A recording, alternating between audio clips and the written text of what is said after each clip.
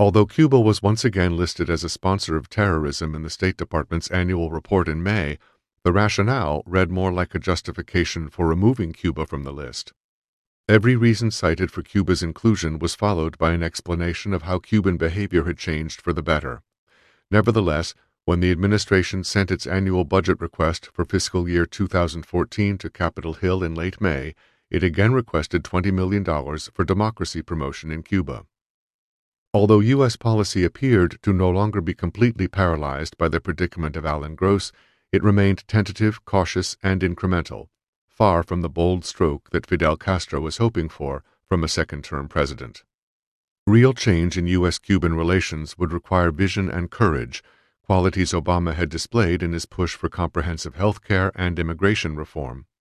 Escaping 50 years of hostility between the United States and Cuba would by no means be easy or cost-free for the president. But, as Lyndon Johnson replied when warned that taking on civil rights would be too difficult and politically risky, well, what the hell's the presidency for? The more things change, the more they remain the same. Good intentions notwithstanding, 18 months into Obama's second term, U.S. relations with Cuba were not much different from what they had been under his 10 predecessors. To be sure, Obama's approach contrasted sharply with President George W. Bush's.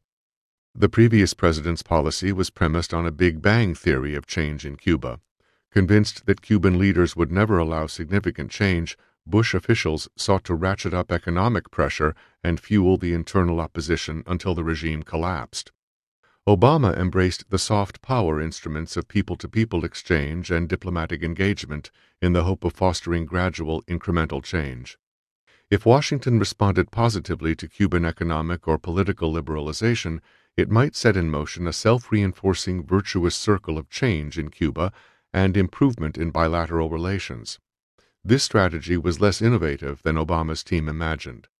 Jimmy Carter's 1977 decision to improve relations by negotiating a series of reciprocal and sequential steps, and Bill Clinton's policy of calibrated response and, after Helms-Burton, parallel positive steps, were all variations on the same theme. Despite being cloaked in the rhetoric of change, however, Obama's approach shared two premises common to U.S. policy since the end of the Cold War.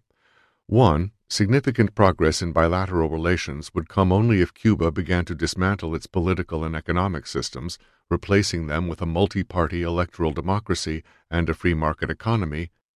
And two, even the smallest U.S. steps toward a reduction in tension would have to be met by reciprocal steps from the Cuban side. Under Obama, the goal of U.S. policy was not phrased as confrontationally as it was under George W. Bush, but neither was it fundamentally different. At first, Obama's team hoped it could maintain principled support for democracy and human rights in Cuba without letting those commitments be an obstacle to improving bilateral relations.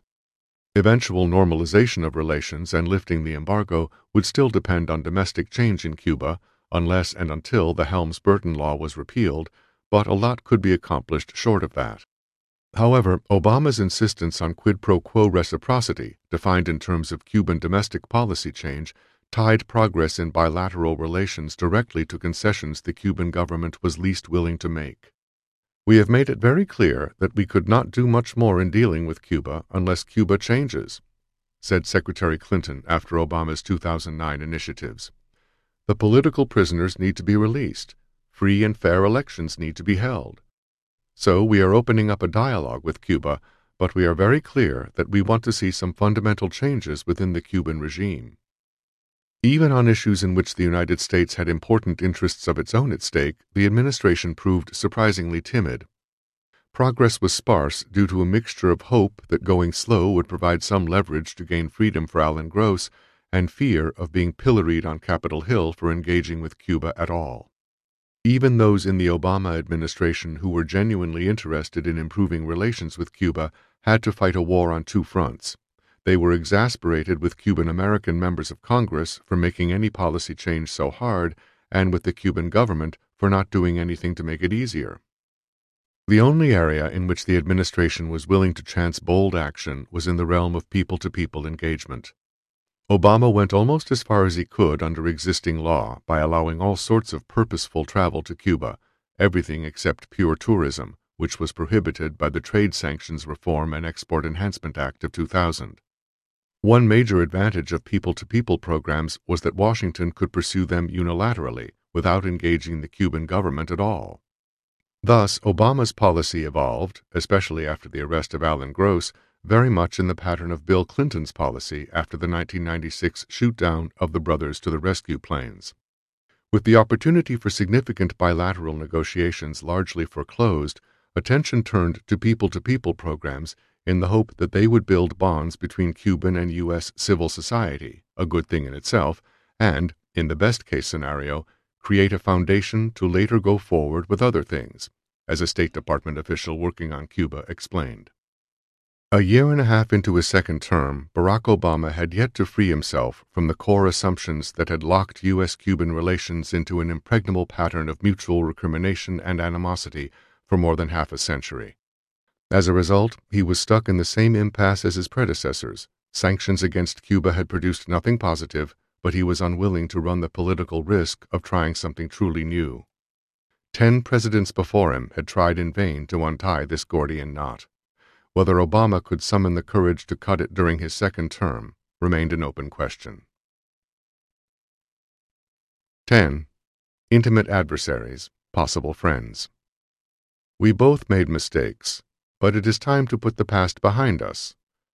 President Raul Castro to U.S. congressional delegation led by Senator Patrick Leahy, February 19, 2013. Mr. President, I am Castro, Raul said as he reached out to shake hands with the President of the United States.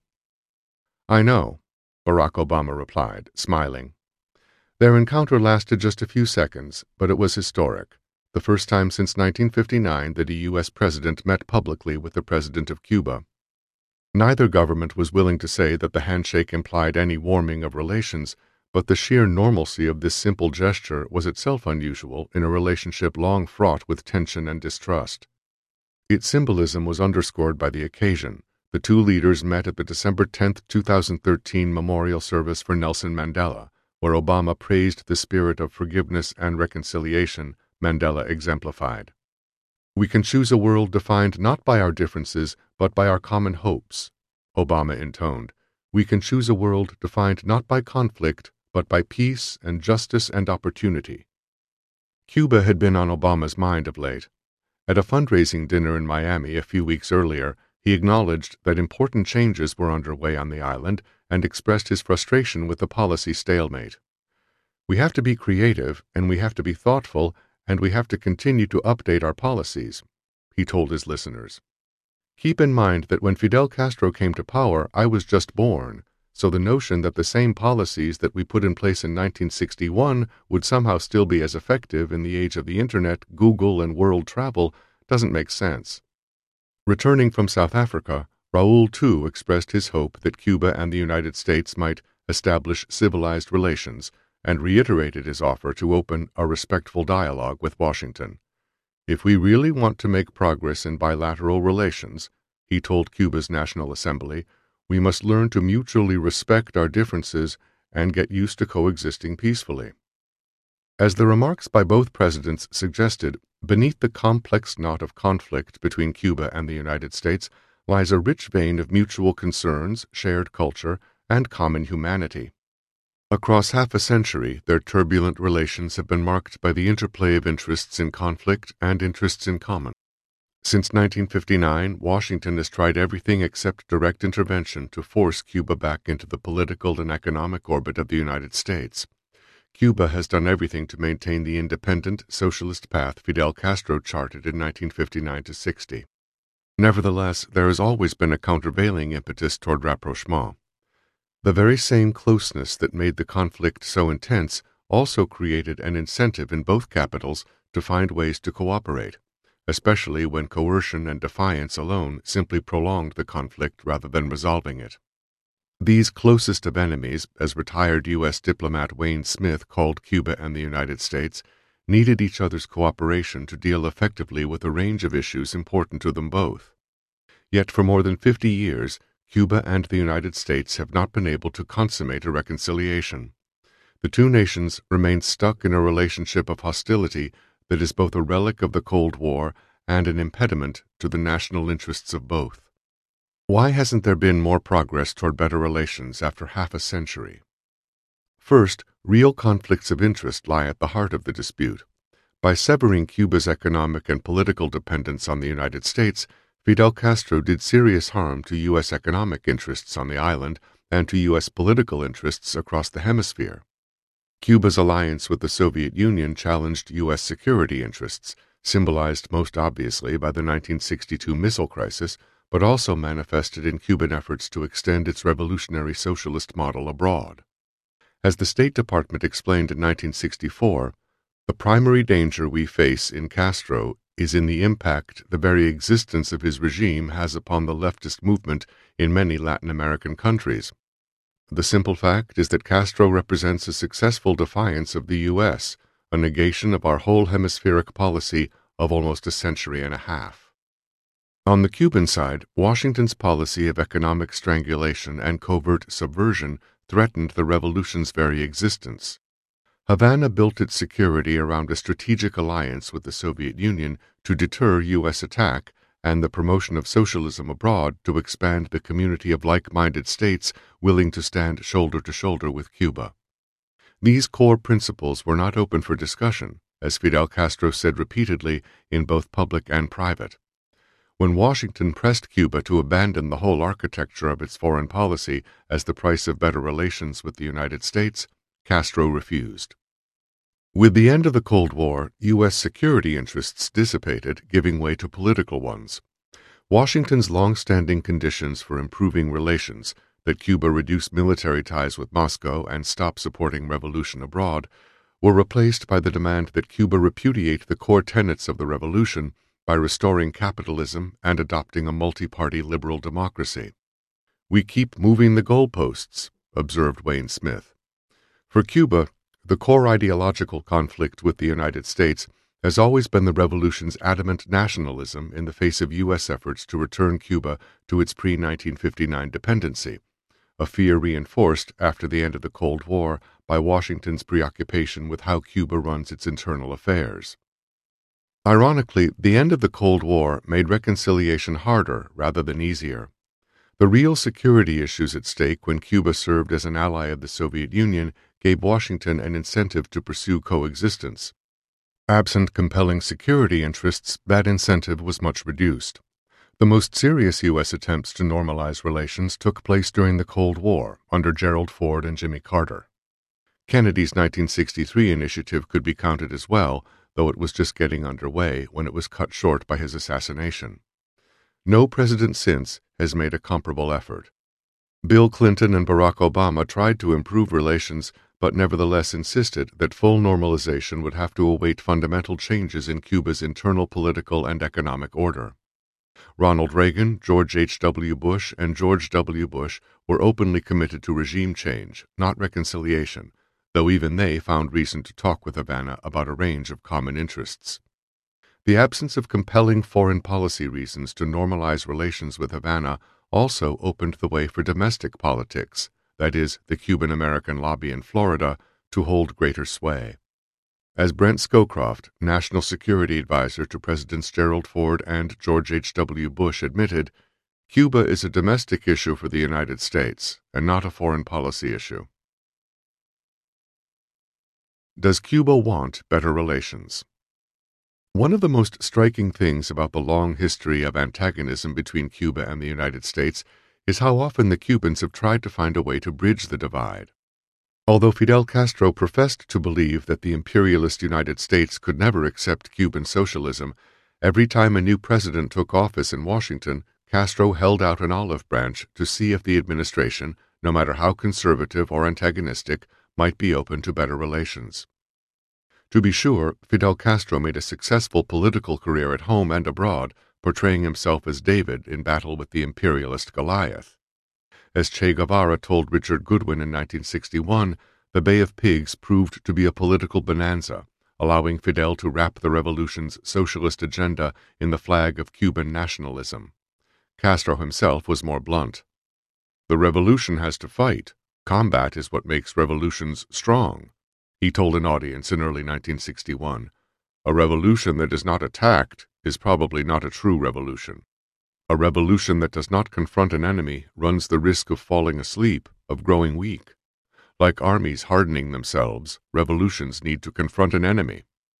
Decades later, a more philosophical Fidel acknowledged that battling the United States had its political advantages, even as he argued for an end to the confrontation. The United States would benefit more than Cuba from normal relations, he argued. If the United States makes peace with us, it will take away a little of our prestige, our influence, our glory. At certain moments, other Cuban interests clearly outweighed better relations with the United States. Castro calculated that Cuba had more to gain in its relations with Moscow and its standing in the Third World by intervening in Africa in the 1970s. Those interventions, which happened at moments when Washington was sincerely interested in moving toward normalization, led some observers to conclude that Castro did not really want better relations. 6 former U.S. presidents tried to negotiate Cuba into accommodation. All failed, the CIA concluded in 1982. The very nature of the Castro regime precludes anything but an adversary relationship between Havana and Washington. This adversary relationship will not change as long as Castro is in power. This notion was reinforced by the shoot-down of the Brothers to the Rescue planes in 1996, at a time when Clinton was hoping to at least improve relations, if not normalize them. It almost appeared that Castro was trying to force us to maintain the embargo as an excuse for the economic failures of his regime, Bill Clinton concluded in his memoir. The arrest of Alan Gross in 2009, after Obama had announced his intention to improve relations, turned the idea that Cuba did not want better relations into a truism among U.S. officials. If you look at any opening to Cuba, you can almost always chart how the Castro regime does something to try to stymie it, Secretary of State Hillary Clinton argued after the Gross arrest. On the other side of the historical ledger, however, substantial evidence indicated that Castro was in fact serious about wanting normal relations. Although he declared early on that Cuba would never negotiate while the embargo remained a dagger at our throat, he soon backed off that absolutist position to negotiate the release of the Bay of Pigs prisoners and a wide variety of other agreements over the next 5 decades. Whenever Havana and Washington engaged in talks on narrow issues, Castro tried to parley them into negotiations about the core issue of the embargo. He first raised the idea of dialogue about normalizing relations to James Donovan as they finished negotiating the release of the Bay of Pigs prisoners.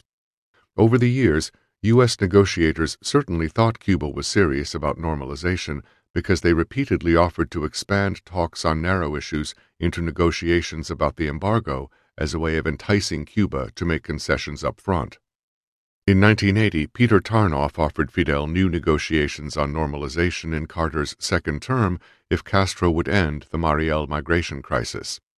In 1984, Washington hinted that Cuban concessions on migration would lead to better relations and a broader dialogue, and then reneged once the migration agreement was signed.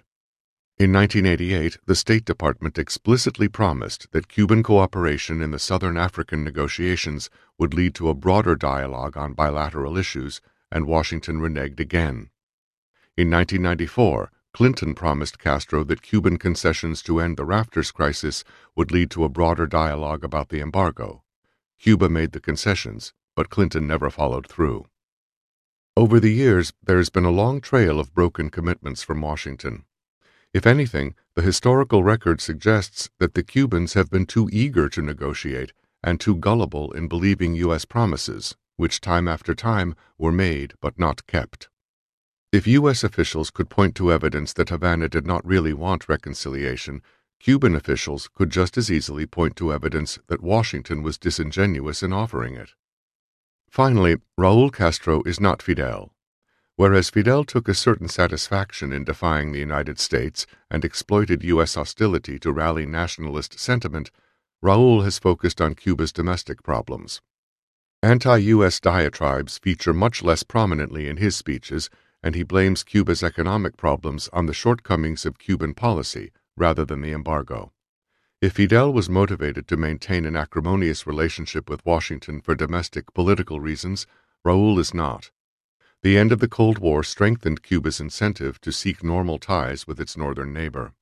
Lifting the embargo would benefit the Cuban economy, and normal diplomatic recognition would reduce the security threat posed by the United States. U.S. presidents arguably have had a greater domestic political incentive, electoral votes in Florida, to maintain hostile relations than Cuban leaders have.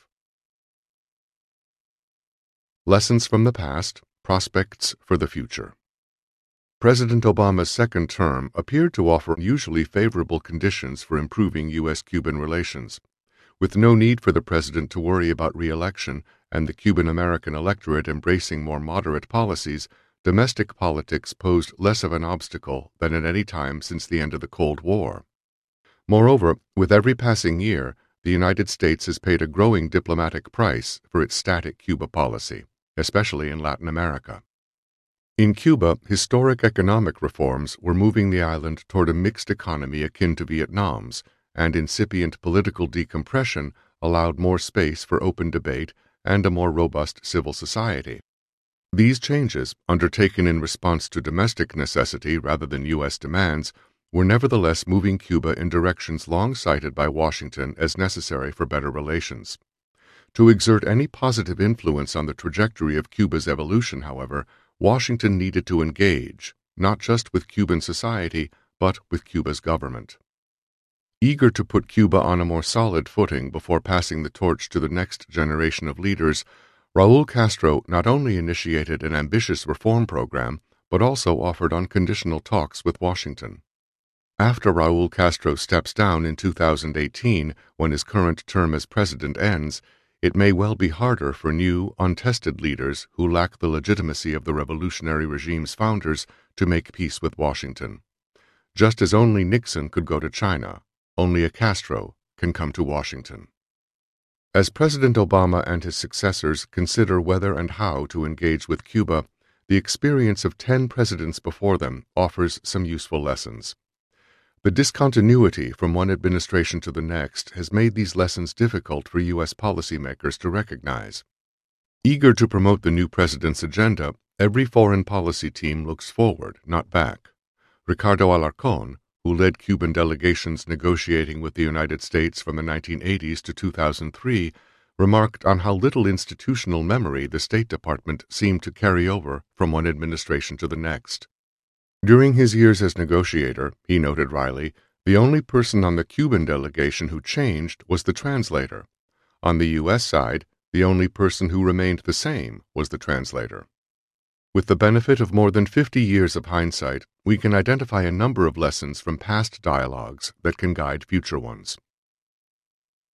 Lesson 1. Even at moments of intense hostility, there have always been reasons and opportunities for dialogue. The intensity of hostility between Washington and Havana has waxed and waned, ranging from concerted efforts to fully normalize relations to actions that nearly eradicated any sort of dialogue. But every U.S. president since Eisenhower has seen fit to negotiate with the Cuban government to some extent. In the midst of the missile crisis, Kennedy sought to open a channel of communication with Castro. Despite Cuban interventions in Africa, both Ford and Carter were willing to continue a dialogue. At the height of the wars in Central America, Reagan sent secret envoys to test Cuba's willingness to de-escalate. Indeed, sometimes the very intensity of conflict and the imminent threat of violent confrontation was the catalyst for communication.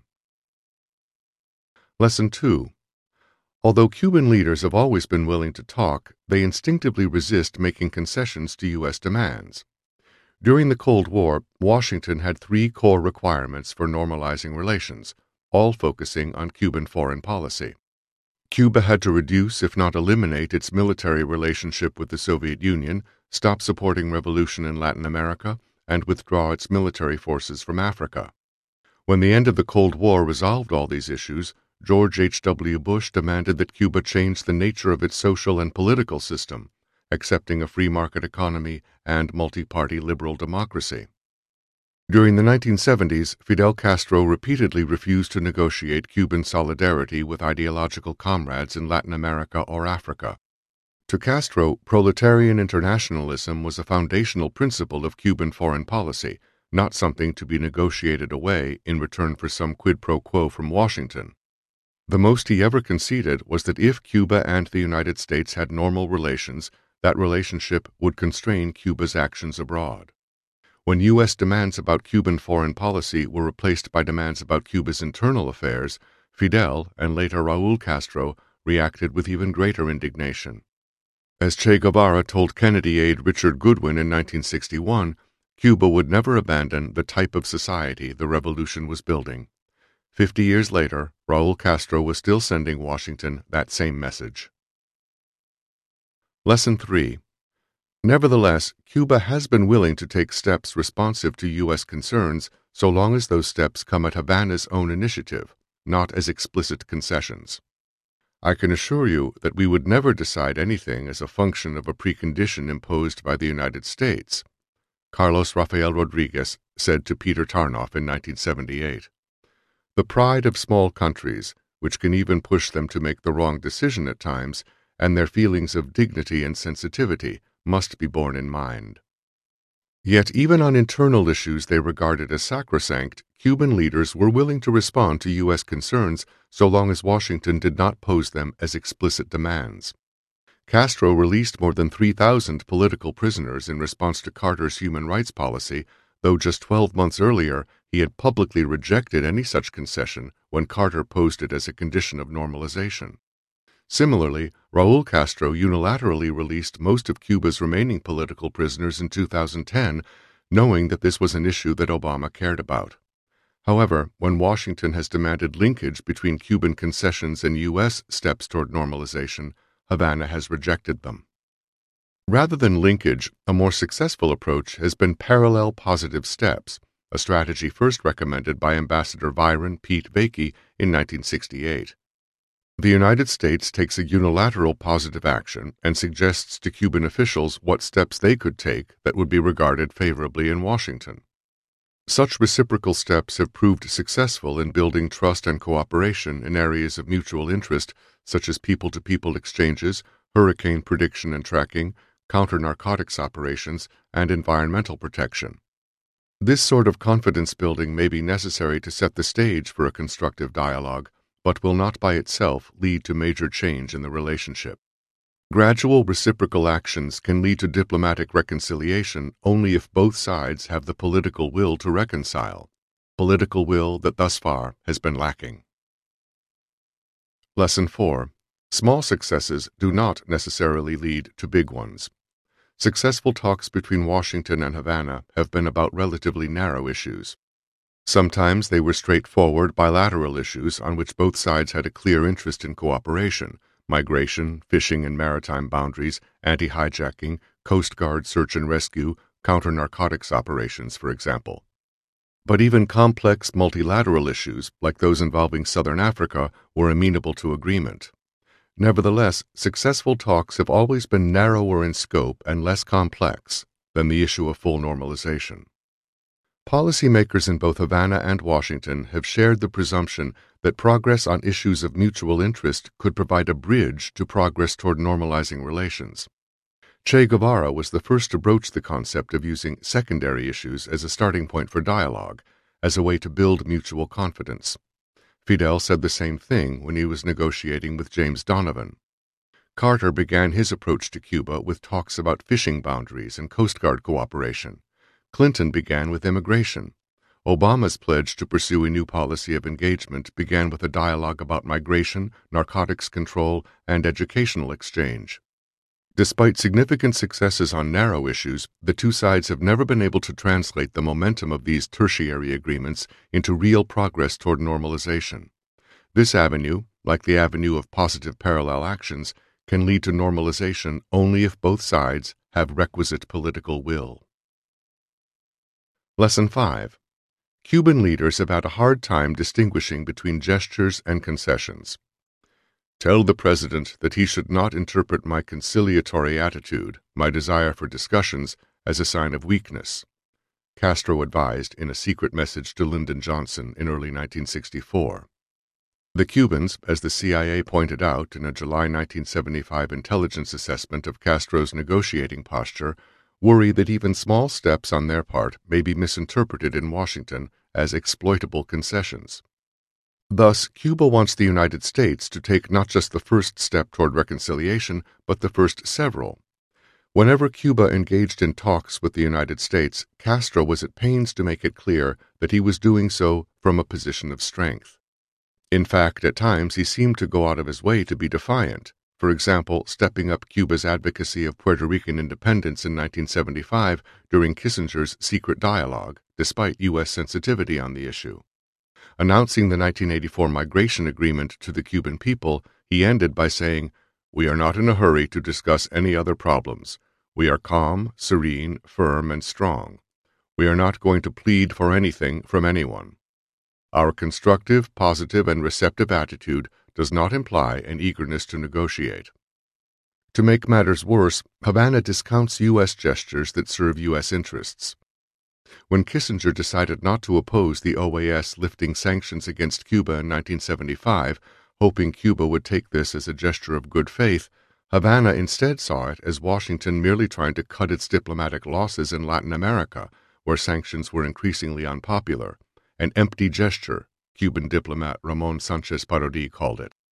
In 2009, when Obama decided not to oppose the OAS repeal of the 1962 resolution suspending Cuba, Havana had exactly the same interpretation. When he lifted limits on Cuban-American travel, Cuban leaders regarded it as a political debt to the Cuban-American community, not a gesture to Cuba. Washington, for its part, has wanted Cuba to take significant steps to give the White House political cover from domestic critics by showing that a policy of engagement pays dividends. When U.S. gestures fail to elicit significant reciprocal steps from Havana, the White House risks looking soft. This worry preoccupied Kissinger, Carter, Clinton, and Obama, making them reluctant to undertake dramatic moves toward Cuba that might have broken the Alphonse Gaston stalemate. It is a question of domestic politics. Kissinger conceded as far back as 1974.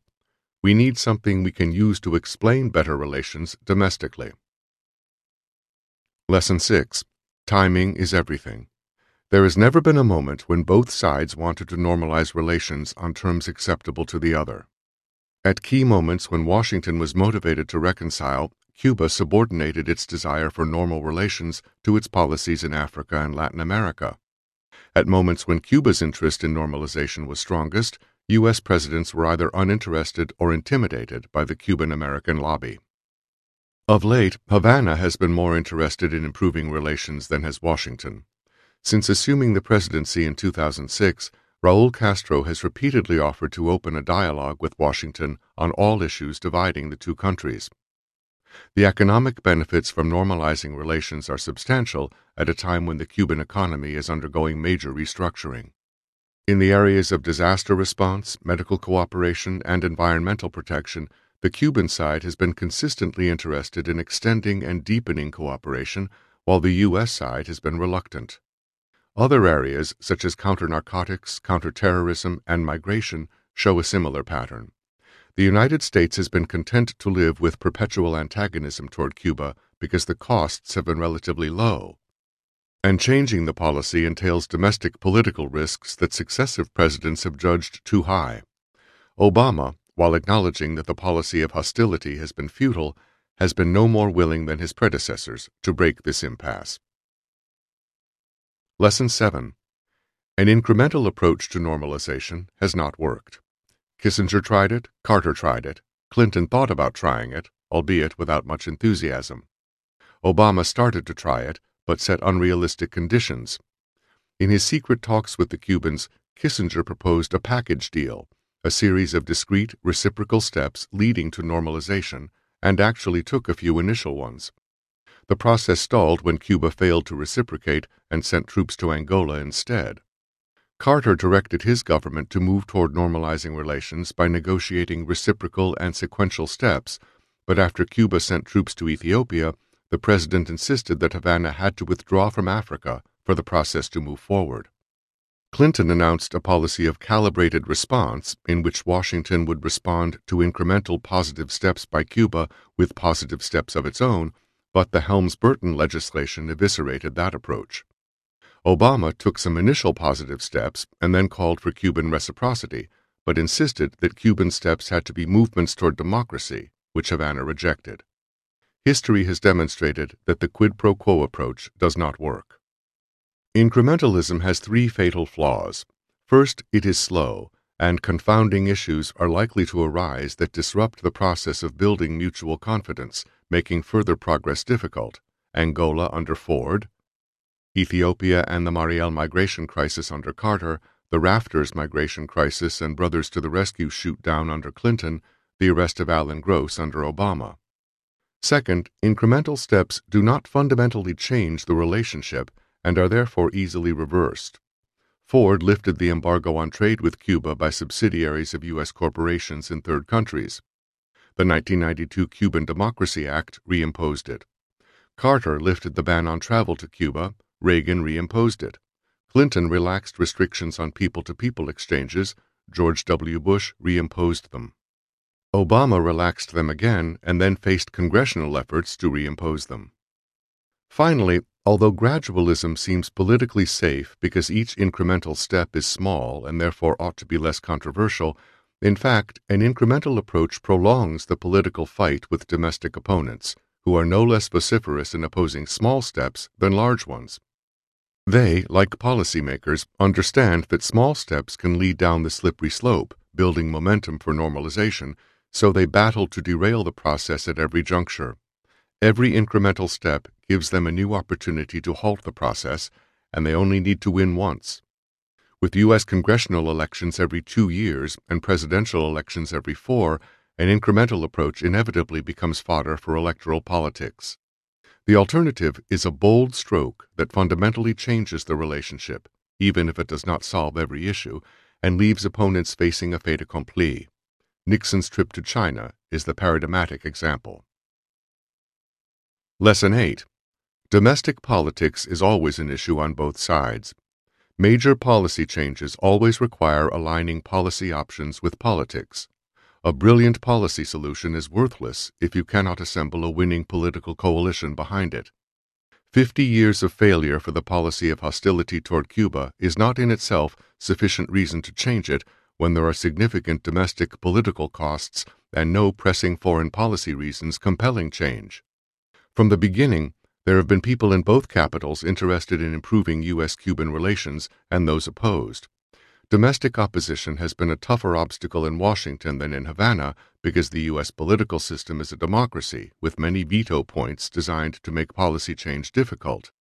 From Philip Bonsal's losing battle with Eisenhower conservatives like Thomas Mann to Cyrus Vance's bitter rivalry with Zbigniew Brzezinski to Chester Crocker's outflanking Elliott Abrams on the Southern Africa talks, advocates of rapprochement have always had to fend off domestic opponents while maneuvering to start and sustain a dialogue.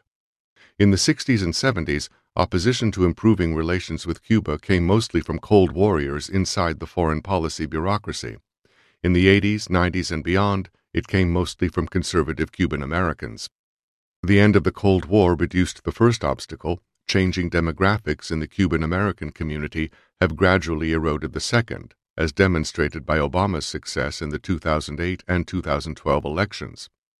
But for the foreseeable future, any U.S. president who contemplates changing relations with Havana will have to pay a political price, in Congress, if not in Florida. In Havana, decision-making was less complex. Fidel by himself could make the decision to warm relations with Washington or plunge them back into the deep freeze. But even Fidel did not operate in a political vacuum. In 2001, Raul Castro hinted that others in the revolutionary leadership saw significant risk in normalization. It would be in imperialism's interest to try to normalize relations as much as possible during Fidel's life, he said, because afterward it will be more difficult. As the second most powerful historic leader of the revolution, Raul effectively established his own authority in Cuba's collective leadership after Fidel retired, and he continued to push for better relations with Washington. But Raul has announced his intention to step down as president in 2018, passing the torch to a new generation of leaders, none of whom will have the dominant authority or freedom of action enjoyed by Fidel and Raul. Lesson 9. Neither side really comprehends the other's bureaucracy, so the opportunities for misunderstanding abound. The secret dialogue initiated by Kissinger had a Rashomon quality. Each side saw in the slow responses of the other reason to doubt its seriousness. The Department of Justice's slow processing of former political prisoners for entry to the United States during the Carter years convinced Castro that Washington was deliberately trying to destabilize Cuba by stranding the ex-prisoners. That set the stage for the Mariel migration crisis. When Cuban officials complained repeatedly about Brothers to the Rescue violating Cuban airspace, they assumed Clinton would put a stop to the provocations. When the flights continued, the Cubans regarded it as a deliberate provocation, rather than a byproduct of the convoluted federal bureaucracy. When George W. Bush's democracy promotion programs targeting Cuba continued into the Obama administration, the Cubans concluded that Obama's rhetoric about a new Cuba policy was insincere, rather than recognizing that bureaucratic momentum carries established programs forward despite changes in administrations. At moments when the Cubans were willing to make significant concessions, Washington sometimes missed the signals. During the marathon secret talks in the Carter years, the Cubans steadfastly refused to negotiate away their support for African allies, but they hinted they would work with the United States to find diplomatic solutions that would enable them to bring their troops home, thus accomplishing Washington's main objective. Brzezinski did not recognize this as an opening, and it took Chester Crocker months to convince the Reagan administration to seize the opportunity. When it did, Cuba helped broker a Southern African peace accord. Havana made similar suggestions to both Reagan and Bush on peace proposals in Central America. When Bush officials finally decided to explore the Cuban offer, their effort was cut short by the advent of TV Martí and the defeat of the Sandinistas in the 1990 Nicaraguan election. U.S. diplomats have to listen carefully to how their Cuban counterparts frame issues, alert for oblique hints of flexibility, even on issues that the Cubans have sworn publicly never to negotiate.